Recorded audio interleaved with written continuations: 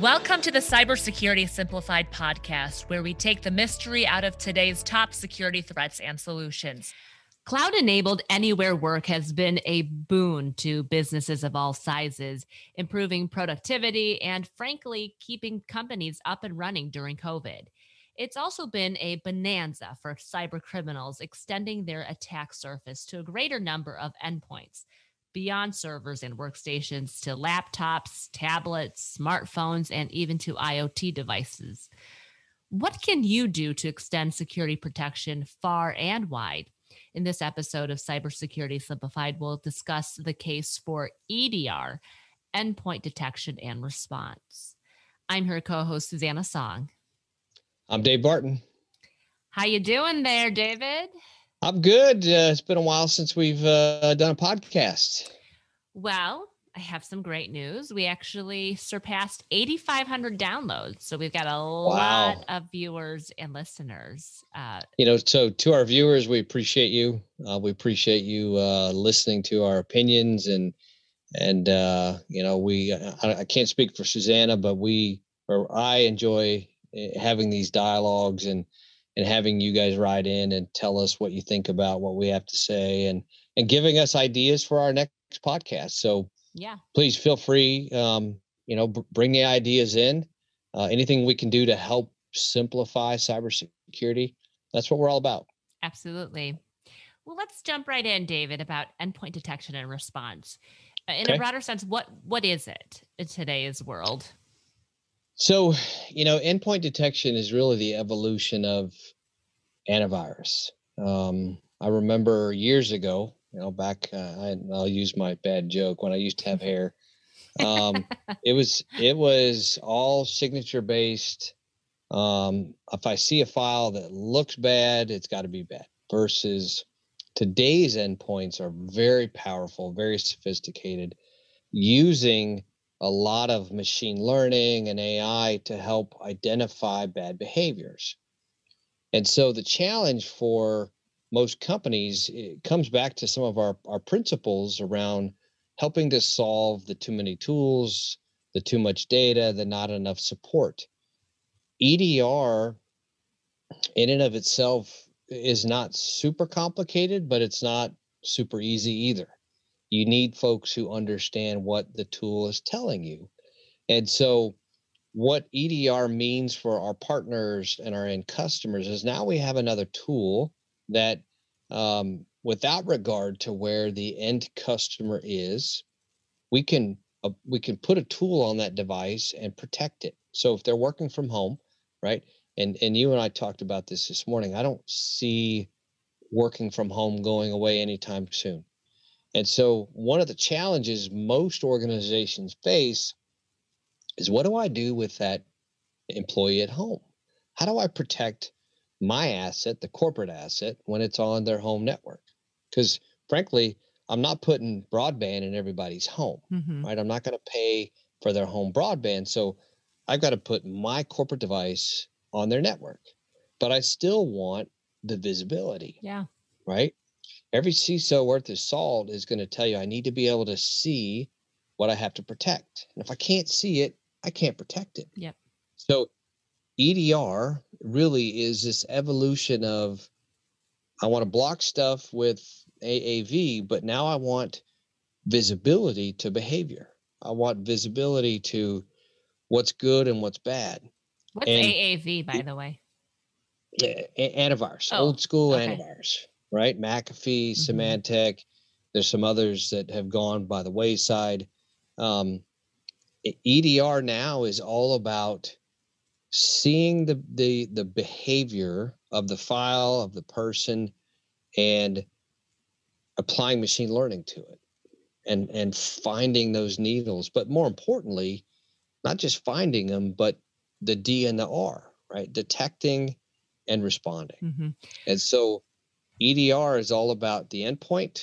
There's some challenges there, right? We really can't go on IoT devices, but if it's a computing platform in your environment that a user is using, there's a pretty good chance we can put the EDR platform on it and help give you better visibility. Well, for example, our cell phones, like I'm constantly checking work email on my phone. So would this be an example of if I have Outlook on my phone and checking work email that there would be detection and response on that asset? In the current state, no. Great Okay. question. And it's more relevant for folks that haven't seen it. Apple announced their iPhone 13 yesterday. And what they also announced, but did it fairly quietly, is there's a patch out for your existing iOS devices. Oh, yeah. Because I did that right away.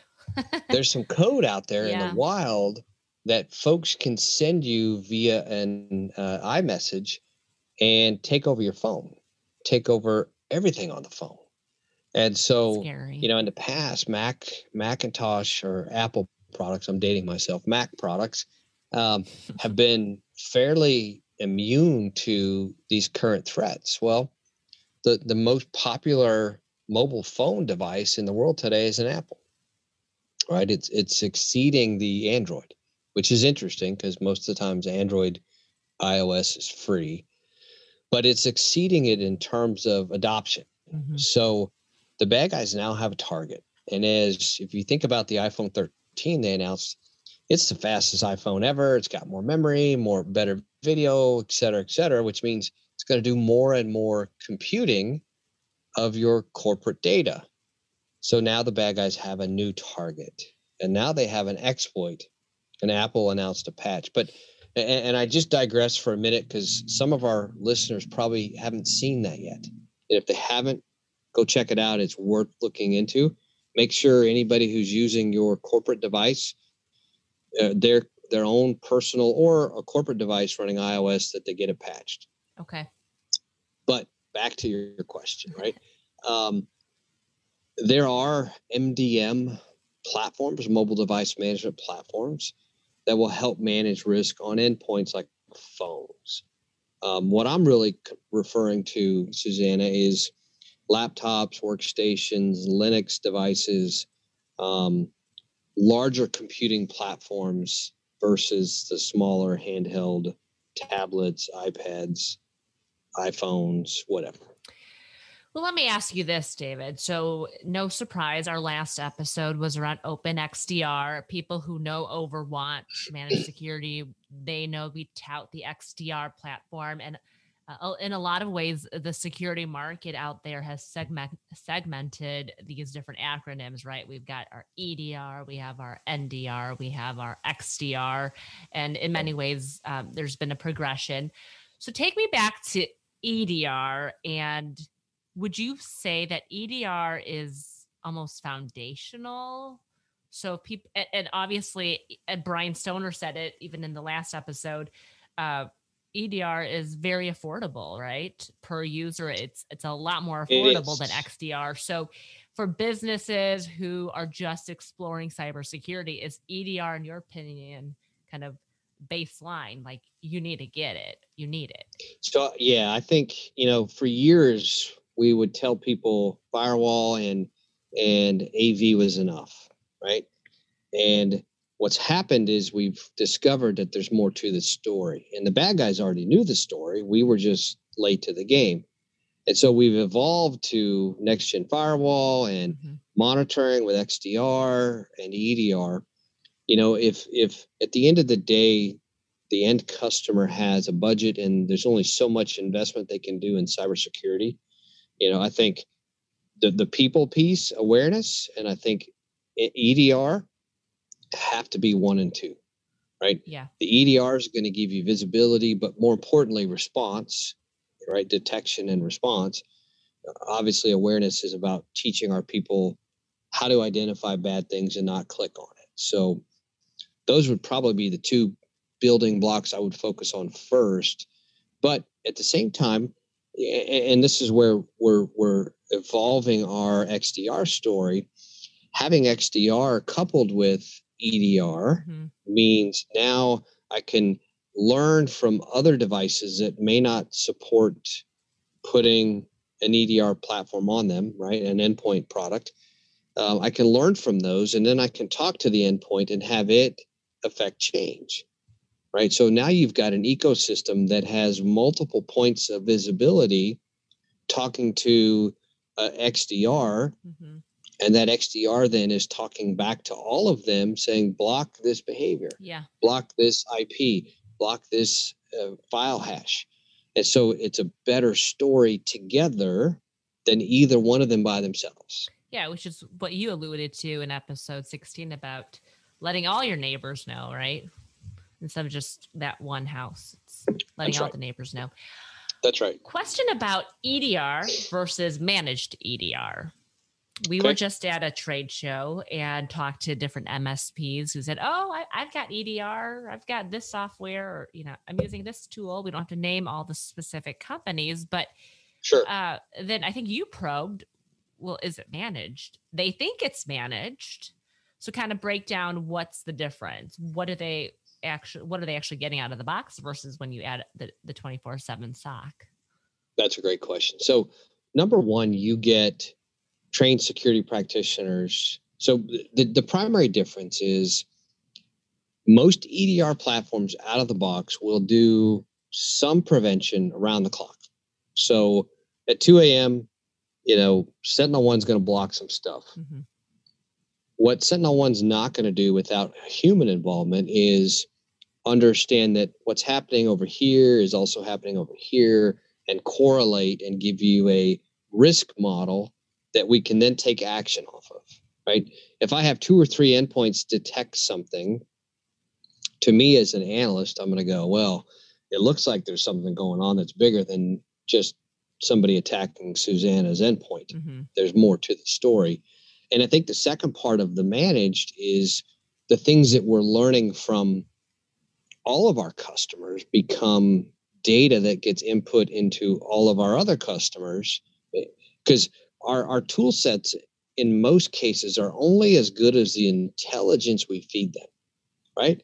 So if customer A learns about this bad file, we have the ability in a managed environment to take that knowledge and push it to all of our customers. And now they're going to be blocking it as well. Mm-hmm. So when there's a new variant of SolarWinds, the SolarWinds hack, or any of the other ransomware hacks, for example, we have that ability to not only detect them and find them, but then mitigate them at the endpoint. So it's bigger than just, this is my small tenant in SentinelOne. It's in the managed world. It's, we have this tenant, but we have all these other tenants and they're all learning from each other. And it's a better response mechanism, better detection and response mechanism. Okay. Quick question around the response. So I think what I heard was the actual tool itself has the AI or has the ML to kind of rectify the situation, block an attack.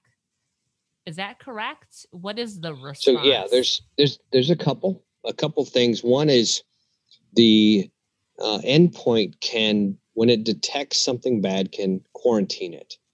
Right? It used to be quarantine would be, we would pull the machine off the network, right?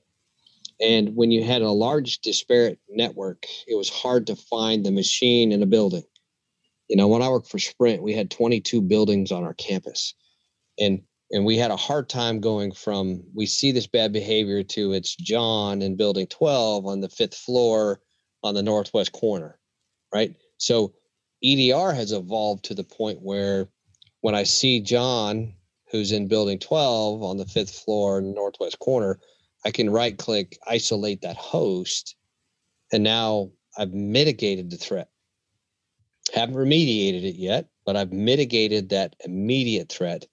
The second part of that is with the EDR that we have, I have the ability to have it roll back or uninstall or, delete it completely so that now the end customer can continue to work. So we've got more response capabilities with a platform like SentinelOne than we did with the old school antivirus products.